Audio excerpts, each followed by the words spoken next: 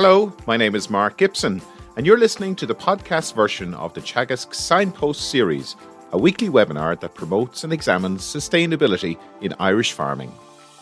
Good morning and welcome to this morning's Signpost webinar. This webinar is brought to you in association with Dairy Sustainability Ireland, Food Drink Ireland, SkillNet and National Rural Network.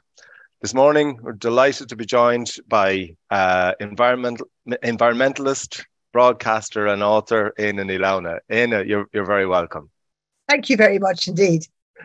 Éanna will be talking to us as part of our contribution to Heritage Week on the topic of safeguarding wildlife, the campaign for responsible use of rodenticides, or CRRU.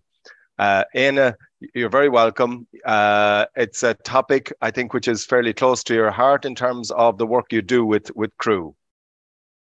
That's right. I'm the communications officer with CRRU, so I'm meant to be communicating the CRRU message. So this is one of my efforts to communicate the CRRU message to the audience that's listening here today. And I want to thank you and Catherine for inviting me to come along and give this podcast or broadcast or whatever webinar, isn't that what it's called? Indeed. Yeah. So anyway, so will I just get going then? Just to say welcome to Catherine Keena. She'll be handling questions at the end. So yeah, if you want to share your presentation with us, and just remind people that at the end of the presentation we'll have time for questions and answers, so use the Q&A. I'm here to tell you about the campaign for responsible rodenticide use. And rodenticides, of course, as we know, are what we would call rat poisons, or ticides mean that they're killing things. So you have pesticides and you have insecticides and what have you. And then, of course, the rodents are the rats and mice, those sort of things. Now, if I can get this to move along, we're all in business. So, not going anywhere at the moment. There we go, yeah. Now, so rats and mice pose a threat to the health of humans and animals. So this is a fact. I mean, people might say, oh, you love wildlife, surely you love all these things too. But, the truth of the matter is that rats and mice are a threat to the health of humans and animals, and they're a commensal species of rodents, which means that, where did all these rats come from in the first instance? And for though, before we ever had farming 10,000 years ago, and people were hunter-gatherers, rats and mice were small little prairie creatures that lived in China, apparently, on the steppes or the places there where grasses grew, and they minded their own business, and they were a small member of the biodiversity there. But when we, as humans, started farming and started collecting food and keeping it for the winter time and moving then, and populations grew when there was more food, and populations moved, and we moved across the world. We're looking for places to farm. The rats and the mice followed us. And wherever you have people, you have mice and rats, because they live commensally with us. So the food we provide for ourselves, they are availing of that. Now, I'm just trying to work out how to, sorry, you have to bear with me for the moment. Next, here we go. Right, yeah. So rats and mice cause serious economic loss. And there's different ways by which this happens. So just to spell it out, they consume food, they contaminate food, they spoil food and feed. So even though they mightn't eat every morsel, by walking all over it, by urinating on it, droppings, all this kind of thing, huge contamination and spoilage of food through the invasions of mice and rats. They spread pathogens which are damaging to human and to animal health. They cause damage to buildings and equipment. They cause loss of poultry and game birds, because they're all part of their diets and food if they can get hold of them. And of course, then there's damage to reputation. There's loss of quality and accreditations with board IGAS. You're growing your food. You have a credit assurance. You certainly don't want to be having rats and mice to contend with if that were the case. So. And there's no messing really when I say they really are a nuisance, because the total crop losses caused by rodents every year could feed 200 million people, equivalent to almost 40% of the population of the EU. And that's at the moment. That's like when you consider all the work that we are doing to keep rats at bay. Nonetheless, there's still total crop losses all over the place because of the rats being there. They carry a range of parasites and pathogens, and these are Weil's disease, salmonellosis, brucellosis, diseases of the hantavirus, various things like that. rats' urine and mice droppings in urine are full of all kinds of parasites and pathogens that we don't want. And because they're rodents, their teeth grow all the time. I mean, they just continue to grow continually through their lives. That's one of the definitions of a rodent. And they have to gnaw all the time to make sure that they don't grow through their lips. And so they're always gnawing through things, doors, wood, and through electrical wiring and causing fire farms as well. They reckon 25% of the fire farms are caused by rodents gnawing through electrical wiring. So they're bad articles. We certainly don't want to have them. Anyway, I don't know why can't I make this thing work? There we go. So, as a consequence, what's the story on this? Well, now they are actually part of a food chain. So they have natural predators, and one of the typical natural predators that we know that comes out at night and feeds on mice and rats are the barn owls. And they reckon a pair of barn owls feeding a nest of young will catch 500 rats in a feeding season. So that's very efficient. If you can have a pair of breeding barn owls on your land, you're going to be delighted with that. The other owl that we have in Ireland is the long-eared owl. Long-eared owl is actually more common than the barn owl. It lives in woodlands, and it also feeds its young on rats and mice. That's one of the main diets of these two nocturnal birds of prey. And of course, rats and mice tend to come out more at night when there's less people about. And these birds are magnificent at catching them. They can actually hear them. Don't see them so much, but those big rowdy yolks on their faces are like satellite dishes, and they can hear the noise the mice and the rats make. And then they have feathers right down to their toes. Most birds don't have feathers on their legs. They've scaly legs, but the owls do, and they silently swoop down, and the mouse or the rat doesn't know what hit it. Foxes are out at night as well too, and while foxes are omnivores and eat lots of things, mice and rats are part of their diet as well. And indeed, there are lots of carnivores that will add these mice and rats to their diet. And if all fruit fails, we have our Jack Russell as well. This is the huge. I got this out of one of the Daily Mails or Daily Stars or something like this. It said a huge rat caught by a Jack Russell is pretty large, all right. Mind you, rats can go. Right, they have a 2-year lifespan. That's not that long, but they can grow absolutely enormous. In the length of your arm, nearly from your wrist to your elbow. So they can be quite large, in fact. So that's a humdinger of a one that has got. But you can't, in a way, I suppose, depend on whatever biodiversity, whatever wildlife that's around. Particularly, as we know in these times, the amount of biodiversity we have in our country is less than it was 50 years ago. So there has to be a plan. There has to be a controlling plan for these. And this is what we're talking about when we refer to an integrated pest management plan. So this is a particular approach to getting rid of mice and rats. And let's look and see what's involved in this integrated pest management plan. Mind you, mice and rats aren't the only pests. There are other pests too, but for the purposes of my talk today, I'm just talking about mice and rats. So definitions, of course, the UN Food and Agricultural Organization says that integrated pest management means the careful consideration of all available pest control techniques, and then the integration of appropriate measures that discourage the development of pest populations and keep pesticides and other interventions to levels that are economically justified and reduce or minimize risks to health and the environment. So on the one hand, you have to discourage the pests, but on the other hand, you have to do it in a way that's economically justified and that doesn't cause risks to human health or to the environment. Because pesticides do impact on the environment. And when I say pesticides, I'm talking about a pest is anything. A pest could be an insect, a pest could be pigeon, a pest could be rat. So pesticides is the general term for poisons that are going to kill any of these.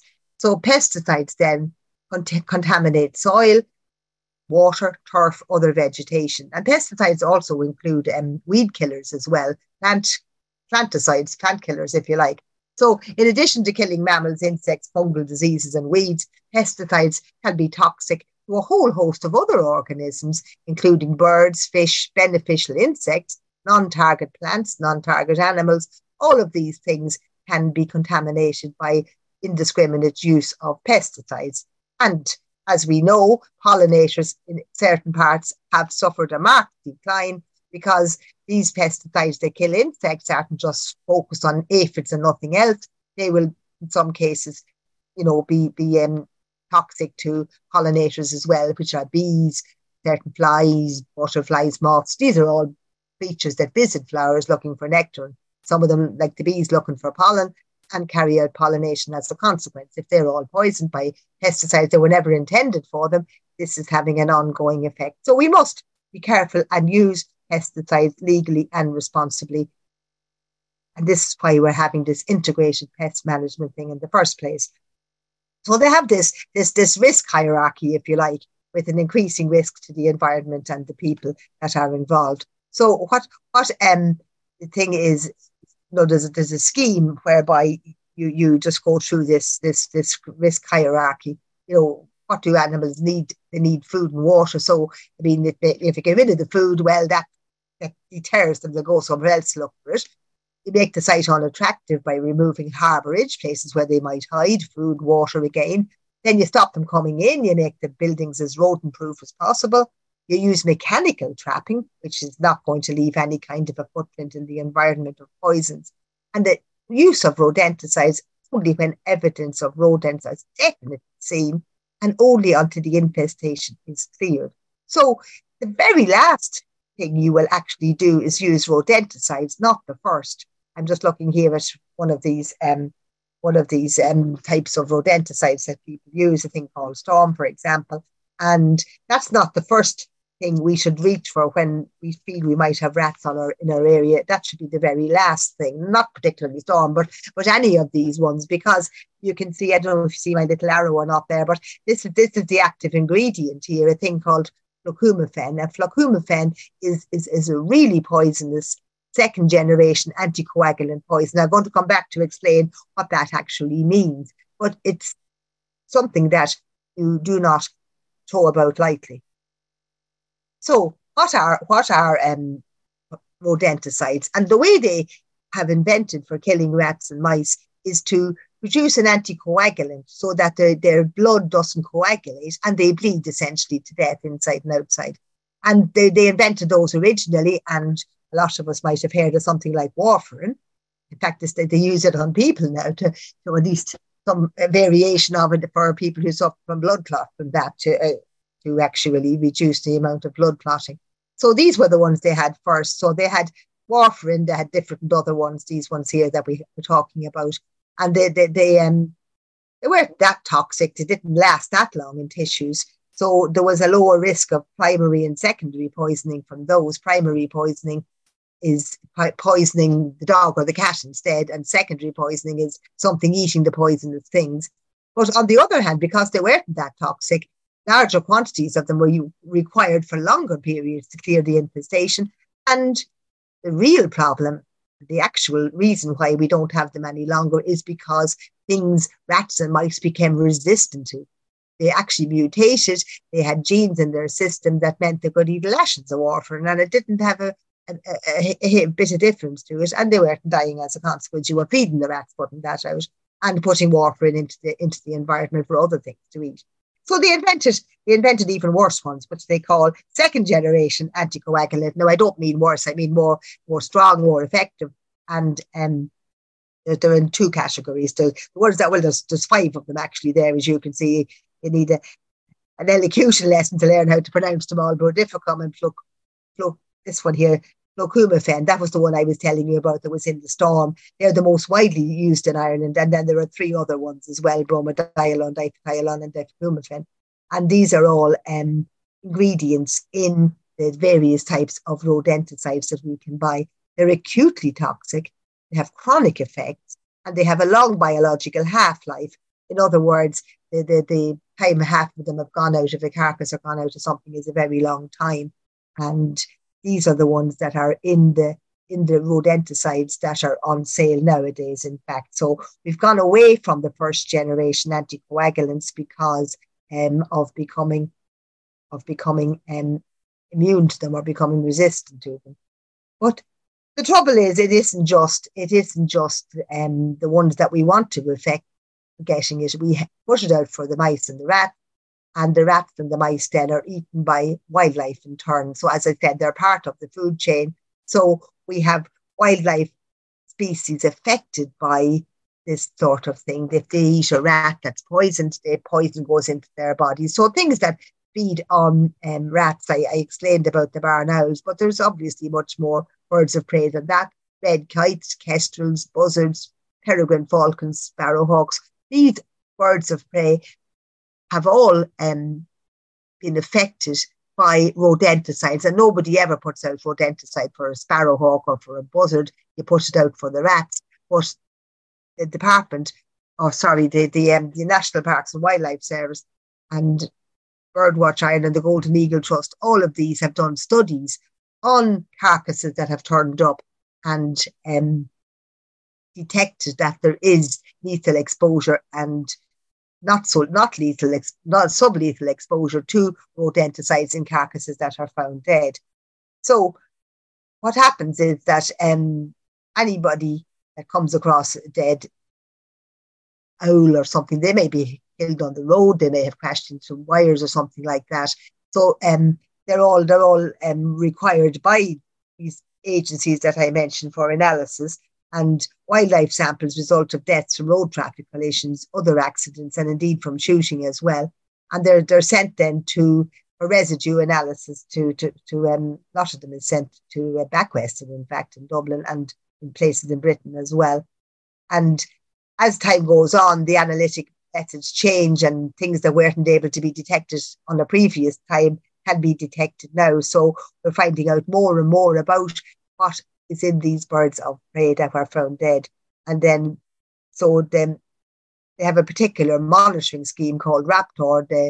The Forest and Wildlife Service produce a report called the Raptor Report every year, say how much of these poisons have been found in the birds of prey that they have been surveying over time.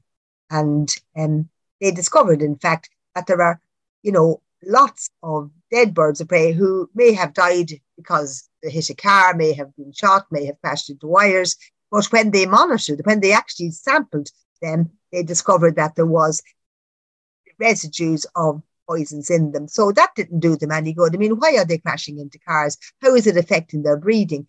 Putting rat poisons into birds of prey is certainly not the way we want to be doing it. So the campaign for responsible rodenticide use was established to address this when Birdwatch Ireland produced a study a couple of years ago now, say that 80% of our owls had traces of rodenticides in them.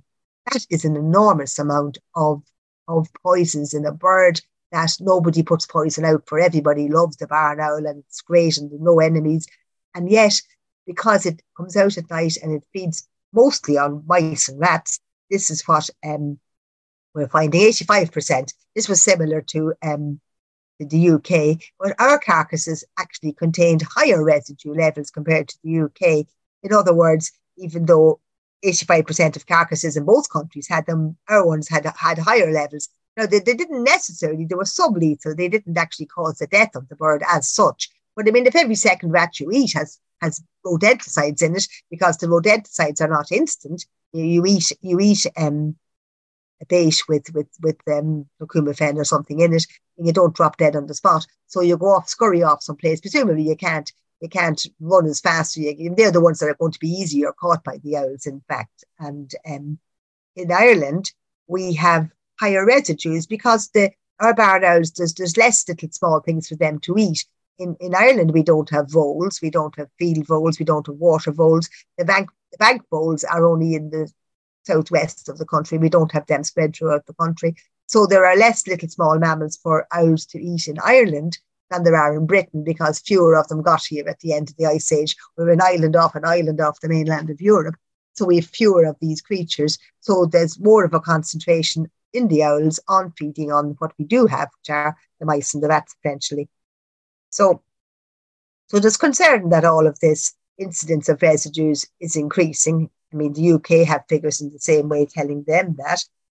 But in the southwest of the country, where there are bank voles, the contamination of rodenticides in the owls is less. And in fact, there are more, that's the densest part of Ireland where the barn owls occur.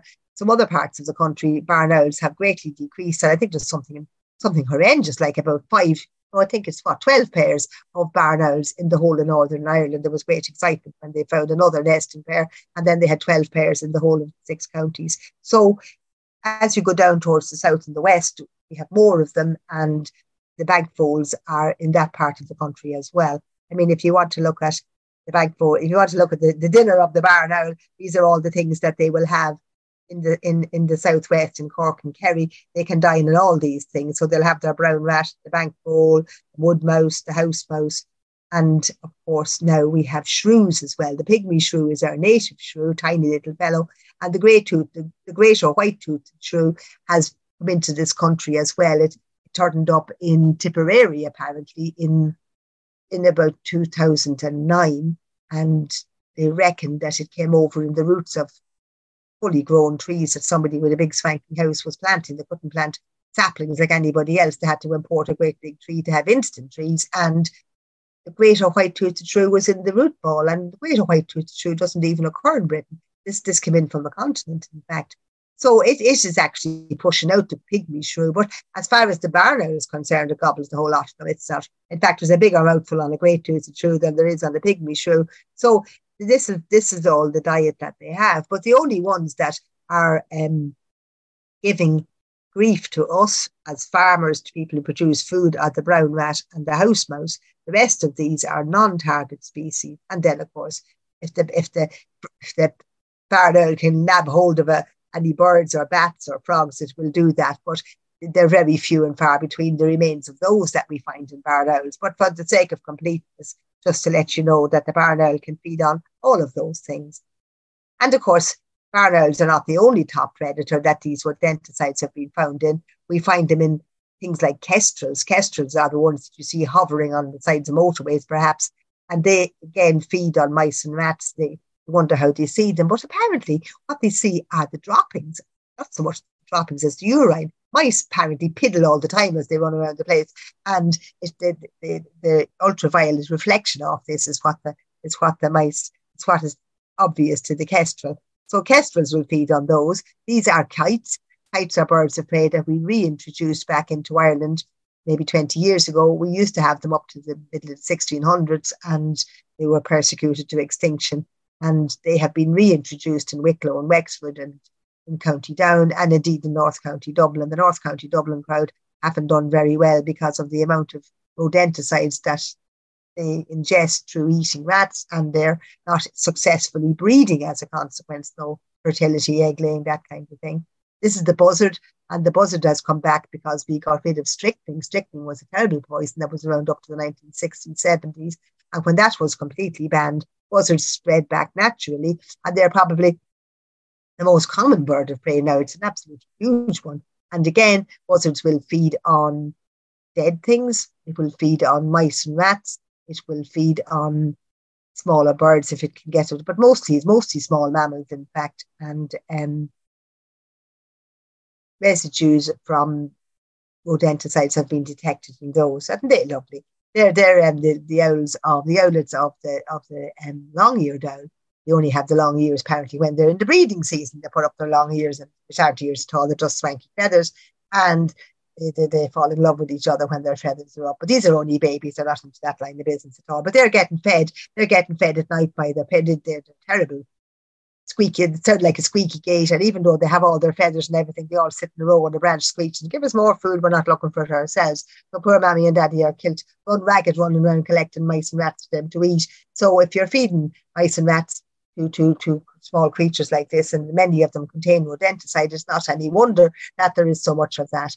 And then, of course, we have mammals too that feed on them. I'm just showing you the stoat here. This one is the stoat, Banny Newsel. That's a daisy. So stoats, in fact, are quite small, but they will take on rats and mice, and indeed rabbits and lots of other things as well.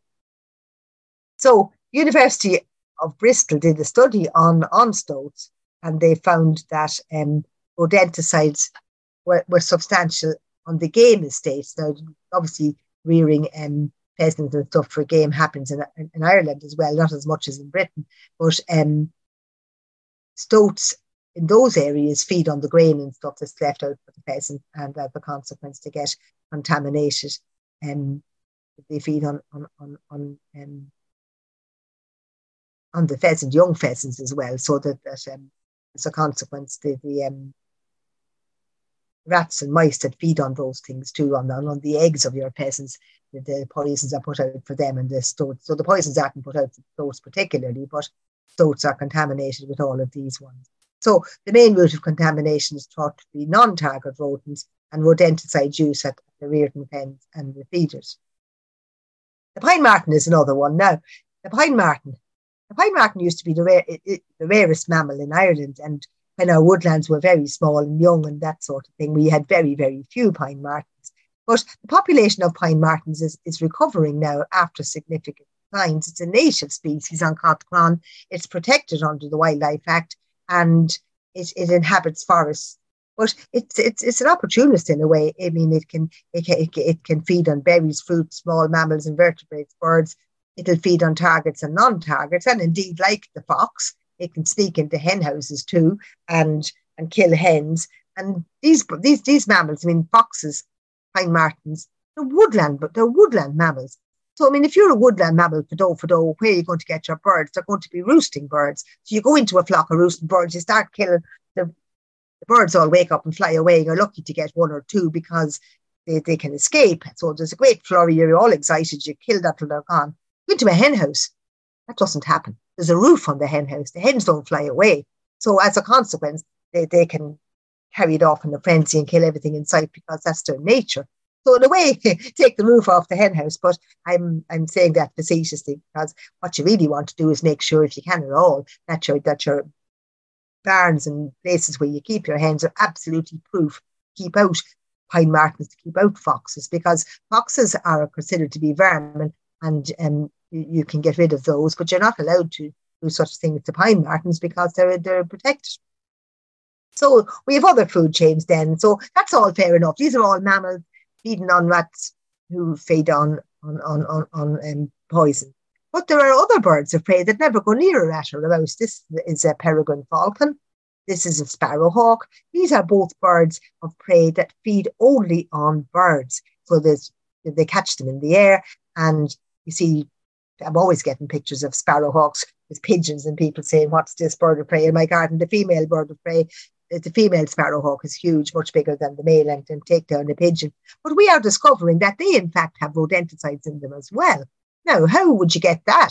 And the thing is, of course, because the food chain that they're at the top of is snails being eaten by thrushes, being eaten by birds of prey. So as a consequence, if you have rat poisons or any kind of rodenticides in snails, it's going to work up through the system because it doesn't break down. So how are you going to get it into your snails? And this is where you have your bait boxes left out for a very long time, and they're not proof for snails and slugs and things like this.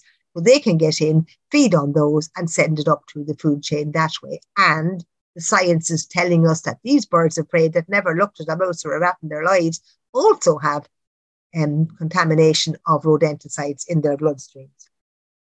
And then, of course, we are talking about non-targets. We don't want to be putting out poisons for pygmy shrews or for great-toothed shrews. This is a field mouse that lives outdoors. This is a bank vole. And yet, these come into bait boxes and feed on the bait that's poisoned and gets into them. And they are never a target species at all. So rodenticides can so easily escape into the environment, go into the food chains, go into species it was never intended for. It's a lethal thing, and it's something that has to be treated, very cautiously. So it's caused by permanent bait-filled boxes being entered by non-target species. So the field mouse or the bank vole goes in to eat whatever's in there and gets it. And then the third problem, if you like, is this idea of resistance. Now, I spoke of resistance by the mice to the warfarin, the first generation anticoagulants. So you're putting that out, it's not working. And first generation anticoagulants, that's what FGARs mean. So they also discovered that the rats equally have resistance confirmed to warfarin, these other ingredients that I'm not even going to try and pronounce.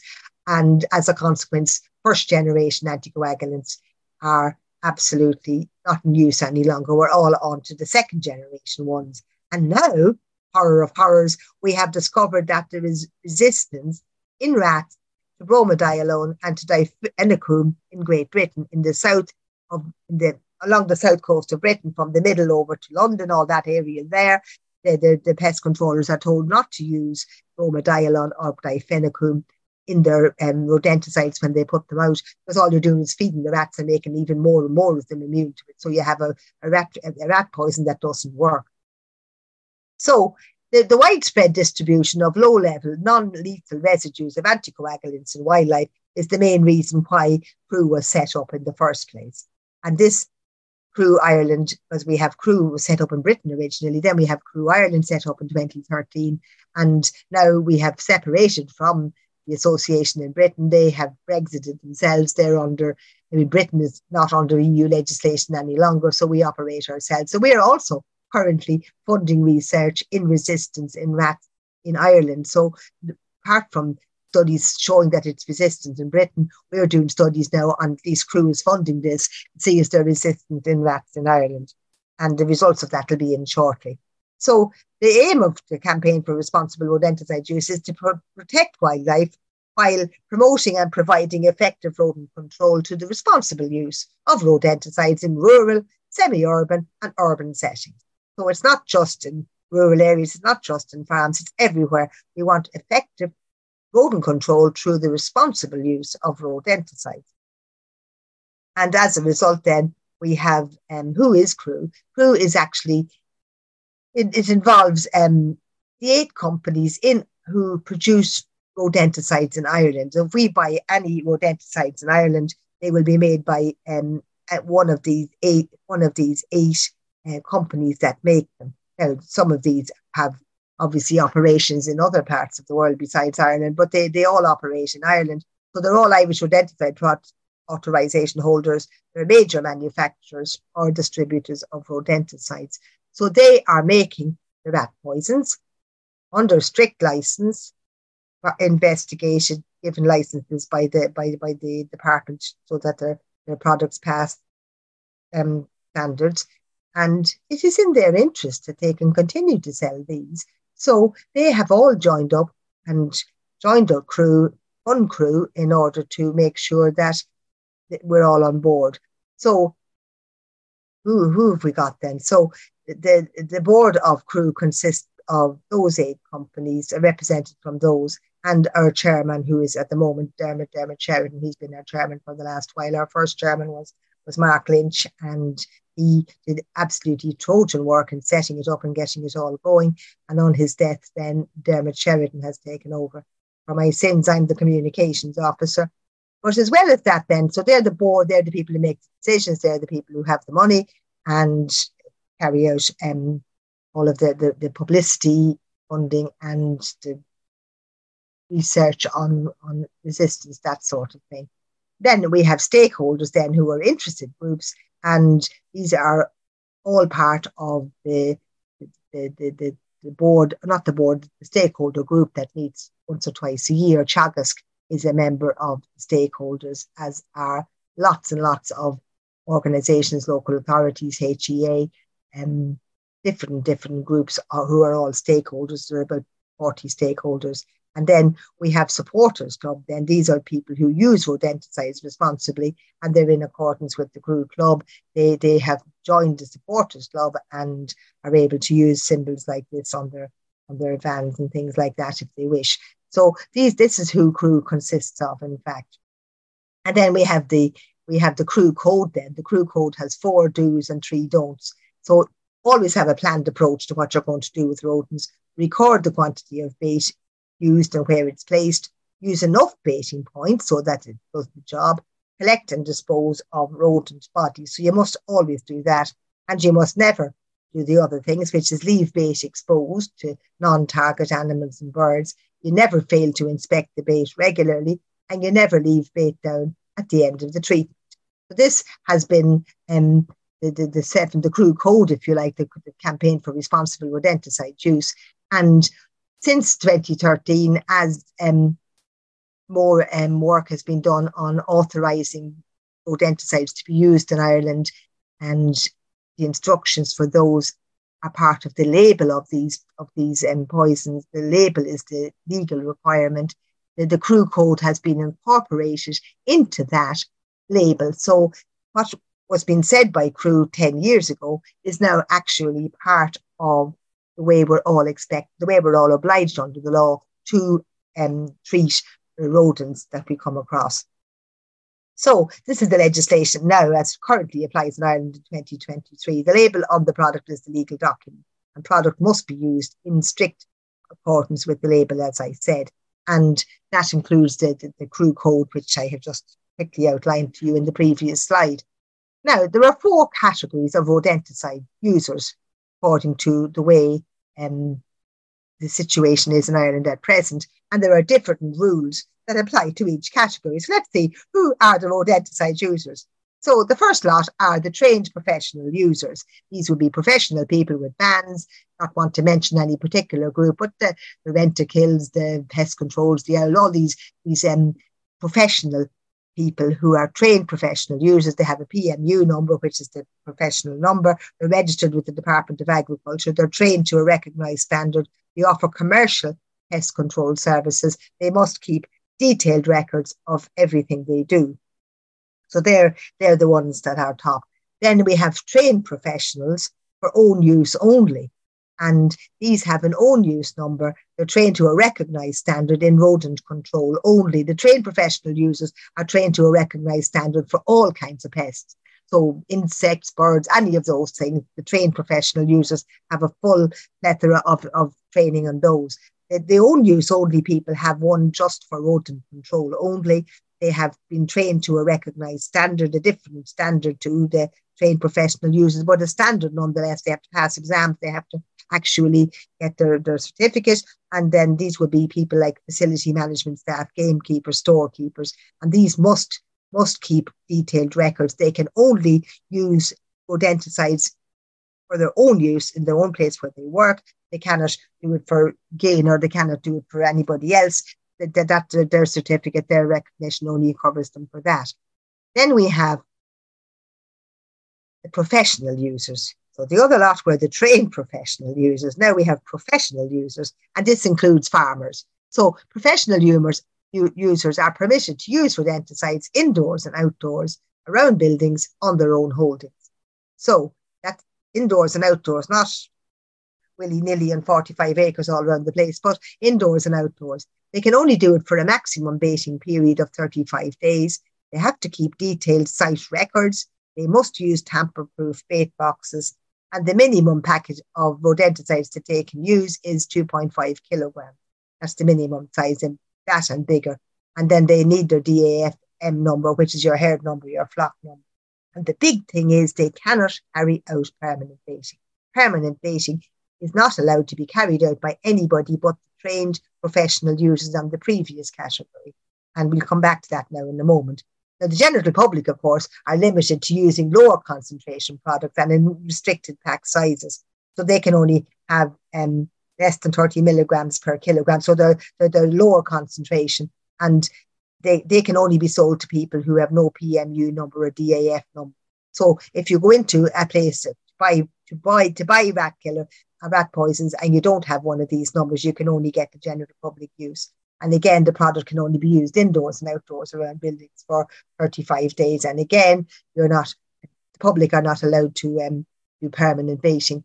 But who's going to monitor that? But the stuff they have is less concentrated than the ones that the agricultural people and the PMUs, the other categories, are allowed to buy. So continuous use then of toxibait is actually permanent baiting. It can only be undertaken by trained professionals who are registered and have a PMU number, that first category. They can only use products that contain these two poisons, by difenacum and bromadiolone, because they are what they are allowed to use, so that if there's a resistance develops in the rats to these, because you've left the thing out on a permanent basis, you have the other three ones that for fluclomifen and the other ones like that, they can be brought in then, because the rats won't be immune to those. But if everything is used willy-nilly for permanent baiting, well, then the resistance could arise against the whole lot of them, and what are we going to be able to use then? So there must be a risk assessment carried out first. limited to sites with high potential for reinvasion. In other words, if you live next door to a broken sewer, or you live next door to a landfill site that isn't managed properly or something like that. You can only do it where other methods of control have proved insufficient. We visit the sites every 4 weeks and review the approach periodically. So permanent baiting is the last resort, not the first resort, and it really must be justified with a risk assessment first. So CRRU have produced various leaflets and information that's available for everybody. They can have, we can download them, or indeed I have hard copies. If people want me to post them out to you, I will. This is the farm one for the effective control of rodent pests on farms, which is specifically for people with farms. And this one here is our best practices requirement. This has been updated in 2020 to have the most recent regulations.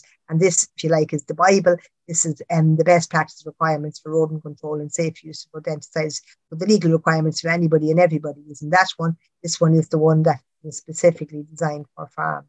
So we do have a biodiversity crisis in Ireland. Half of our wildlife numbers have been reduced since the 1970s.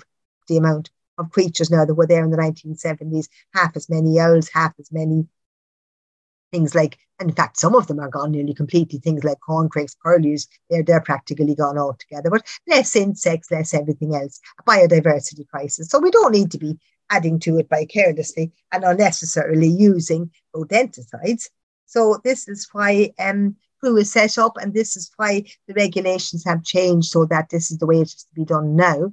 Because the bottom line really is that the rodenticides that are used in Ireland come through permissions from Brussels, from the EU, into Ireland, and then the department legislates them for Ireland.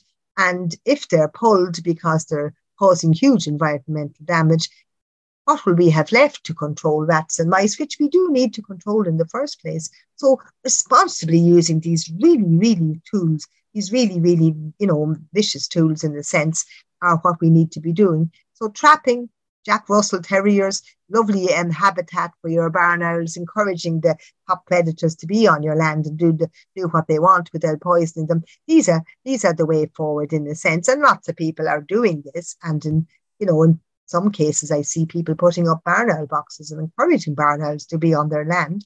And this is all part of an approach that is, encouraging biodiversity in Ireland and leading to a more healthy environment all around. So thank you all very much for your attention. I shall stop sharing the screen now, and you can stop applauding. Thank you very much, Aina. Entertaining and informative as always. We have a number of questions coming in, and just to remind you, just to put in your questions on the Q&A. I suppose, Aina, a question: since you've started, do you feel that CRRU is having an impact out there? Yes, well, it is having an impact in the sense, I suppose, that that what we're talking about is that what CRRU were saying in Britain and now in Ireland has become part of the label, has become part of the legislation. When farmers are under new schemes, it was Glass, now it's Acres, part of what they're doing in those schemes includes this responsible rodenticide use as well. It has actually got into the areas where we want to do as part of what has to be done. Whether it's being done is another matter, but I mean the fact that it's actually recognised and in the requirements for those schemes, that certainly is a success, is it not? And responsible people are being made aware of these things. I mean, like anything else. I mean, long ago people thought, we keep out the poisons to be sure they won't come back. But the more we learn about how rats behave and what they do, leaving something out to be sure. I mean, if you were a rat, would you prefer to eat a big waxy block with poison in it, or would you prefer to eat loads of grain that's spilled? Or if you're up in Dublin, would you not prefer to eat the pizzas that are near the dustbin rather than eating the wax poisons put out by Dublin City Council? So, to educate people in the sense that poisons is the last resort, because the rats will not eat poison in preference to eating lovely food, into eating things that they want to be eaten. And that you have to remove all of that sort of food, and harbourage and places like that. You have to nearly, as it were, think like a rat. So to get all this into the requirements for these official things, we have to think is a success indeed. Yeah. And I suppose one of the messages we have a lot of advisors on with us, a lot of them involved in programs like Acres, and just to constantly remind farmers that it is a really key part of I suppose their contribution to wildlife. Absolutely, it is, because as we know, farmers are the custodians of the land. Farmers actually, want to feed biodiversity and wildlife on their land. Indeed, they're not wanting to get. Excuse me, they're not wanting to get rid of it as such. Obviously, they have to control their mice and rats. I mean, this particularly grain farmers, any kind of farmers, because they're all feeding animals if they're not growing grain or whatever. So it can be a problem anywhere. But it's just a different approach to it, rather than going out gung-ho and trying to wipe them out, because we can't wipe them out. I mean, we've been trying to get rid of rats for the last 10,000 years since we carelessly let them come with us. In fact, the only place in the world where there are no rats is Alberta in Canada.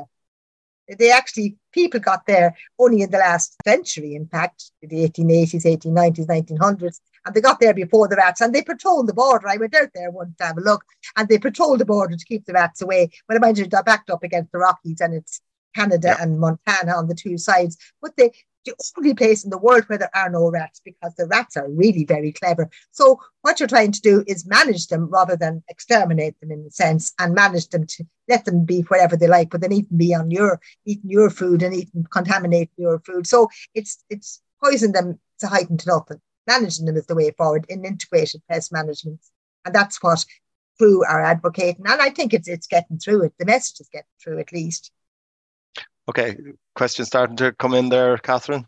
Yeah, lots of questions. Can I just make 2 points first, Pat? First, thanks to the Heritage Council, that because this is Heritage Week, we have focused on this, and Heritage Week is an initiative of the Heritage Council.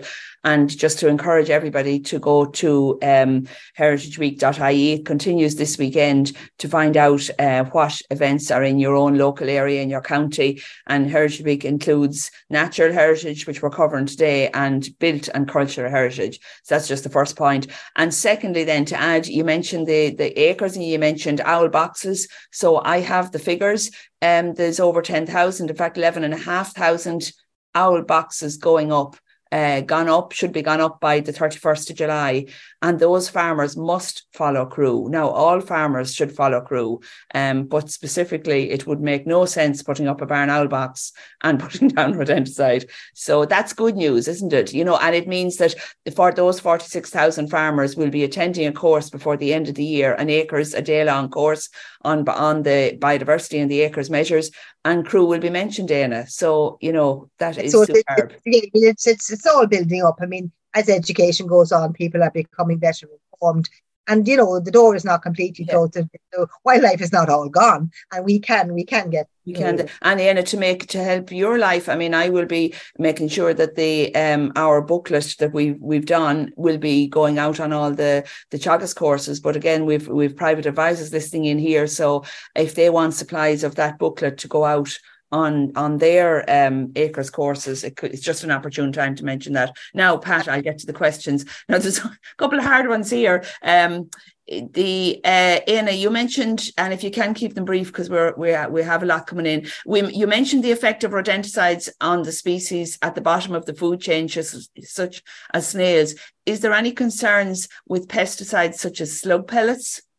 Oh, yeah, of course there is. I mean, the slug pellets go into the slugs, and the slugs are eaten by thrushes, and thrushes are becoming much less common because of the fact that they're full of blue tablets or whatever it is they give the slugs. So, I mean, I'm just talking about the owls, because that was what I was talking about. That the same principles. The food chain begins with rats, but the other food chains are equally contaminated, and we shouldn't be putting out slug pellets or slugs. People who are gardening, growing flowers, not eat the flowers. I mean, if your whole crop is being destroyed, that's one thing. I mean, if the slugs are eating all your hostas, grow something else. I mean, you don't have to live or die by having things in your garden eaten by slugs. But putting out the blue pellets is the same thing. It's poisoning the environment. Very same principle. Yeah. Okay. Another one, although the active ingredient zinc phosphide is not cleared in Ireland, has any research been carried out in relation to secondary poisoning in non-target species with zinc phosphide where it is permitted? You ever heard of zinc phosphide? I haven't heard of any research being carried out. But again, it's something like zinc is put into the bottom of that. It doesn't break down. It's going to build up as well. I mean, the monitoring systems that the Raptor is working on are SCARs. Would, presumably you need different chemicals tests for other things. I mean, funding, please, and we'll do it. Yeah. Again, lovely compliments coming in for you, and I won't read those out. Is there a risk assessment document for farmers? That's a good one for us, isn't it? Yeah, I think so. I mean, if you're doing this, I mean, in order to actually put out rodenticides and get into that scheme, there's a whole big. I mean, CRRU have produced all of these documents. Yeah. Certainly for the PMUs, for the people that we train in this. They go through this whole business of risk assessment. The farmers don't get a CRRU training from CRRU as such, but the documentation is there. Yeah. There's pages that you fill out, what you do, where you put the map at the farm, the whole lot is there. And then when the inspections happen on the farms and bait is seen to be being used, the inspector comes along and says, well, where's your documentation? And all that empty information, all those pages are available to be had. And if you're putting out bait, you have to do all that risk assessment. Yeah, that's all part of it now. So we direct them to CRRU.ie, and I presume. Yeah. So there is a very good website there. Start, if any problems come back to us. How often are the guidelines reviewed? I'm not sure which specific guidelines now, but it's coming from the department. I mean, it's and every time the license for these active ingredients come in. So Storm, or I don't know, some of BASF or some of those people who want to produce their poisons again, they have to get approval for these things to be used. And I think a license only lasts 3 or 4 years. They're always being renewed every 5 years. And the regulations coming in from Europe might be tighter this time than they were the last time. So it's always a relief to the companies when they get through the gap and they can sell their products. So I think it's every 5 years they are reviewed and getting tighter rather than looser as well. Okay. Do you think there should be a return to the use of the Jack Russell to aid rodent control? And Éanna, can I mention, I don't think you mentioned them in your presentation, can I add the cats there? So comment on dogs and cats as useful rodent control. Absolutely. I mean, they're the ideal thing. I mean, I know wildlife will do it, but I mean, a good Jack Russell is the business. And, it depends on having farm animals. Cats, I mean, big fat pussy cat sitting inside it only drinks cat milk and things in pouches. You want outside cats who are going to be, and cats really can do a better job in some cases than dogs, who can be too lazy sometimes. But certain breeds of dogs are really good. And the more you can get it done naturally by one species, a predator feeding on the prey, this is the least impact on the environment. And you mightn't be able to nail down a few barn owls to live in your garden, but you can certainly go out and buy yourself a cat or a dog, and hopefully that will keep them at bay as well. Because you want to get rid of them from where you are. You don't want to make them maybe extinct, but you don't want the rats and mice where the cat and dog is. So that's would be the ideal solution indeed. Yeah, and perhaps this is the opportune time to say that when the Board B inspector comes to farmers, and there is a question there about the rodenticide plan, because obviously we don't want rodenticides around food, but just to reassure everybody that a plan does not mean rodenticide, and the plan can be, the CRRU plan, and it can also be the cat or the dog. You do not have to use rodenticide. It can be mechanical trapping. There are lots of kinds of traps now. Somebody was telling me there a great deal that they have traps.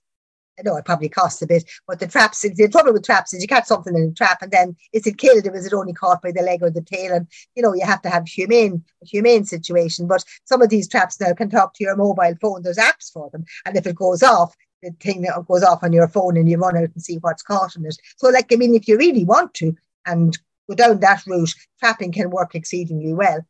Okay, I've just 3 more and then I'll go back to you, Pat, my final 3. How can we deal with harbourage in old stone walls and ditches? Well, you see, we're talking about around buildings, this is where you put out your rat. If it's old stone walls and ditches, they're away from where your house is. So, or where your shed is or whatever. What the CRRU talk about is that around the actual building, you shouldn't have your hedges and your pallets and everything right up, so that if you have a clear area around the building, a rat or a mouse has to go through the open to get in. They may be out in the hedges, they may be out in the stone walls down further, but actually around each building, there should be a clear apron, a clear area that's not covered, so that there's no actual cover from a hedge or a stone wall into the building.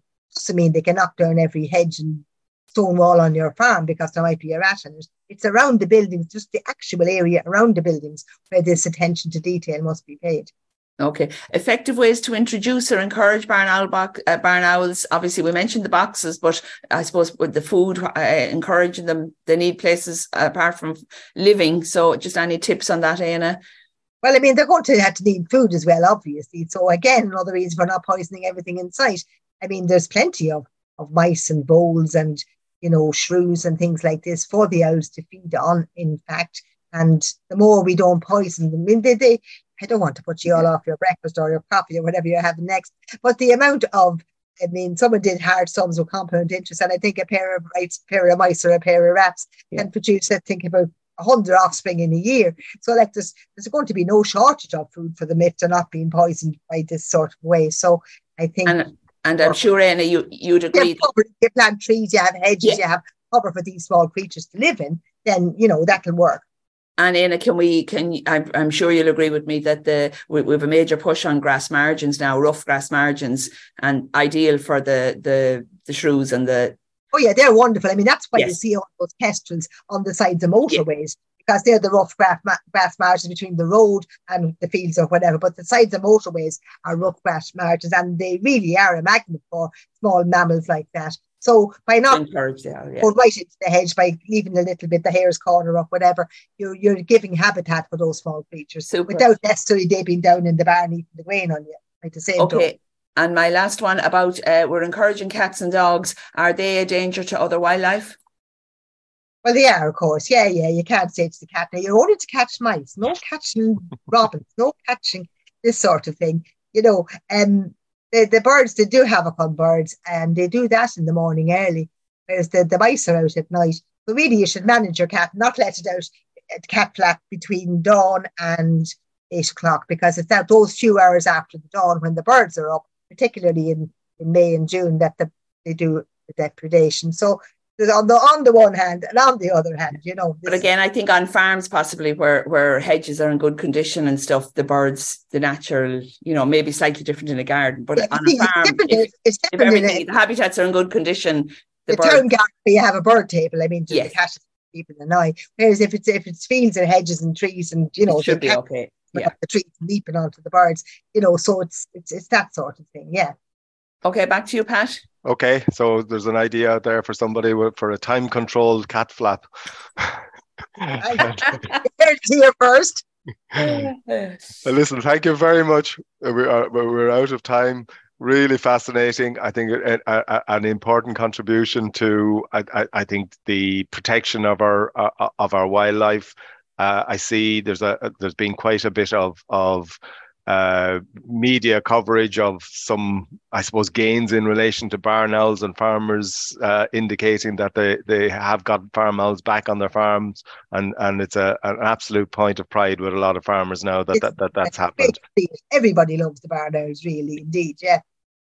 So listen, thank you again for joining us. I think we probably have one of about 10 different topics that we could bring you on and use your expertise again. So anytime that you're available, we'll take you. So thanks from everybody.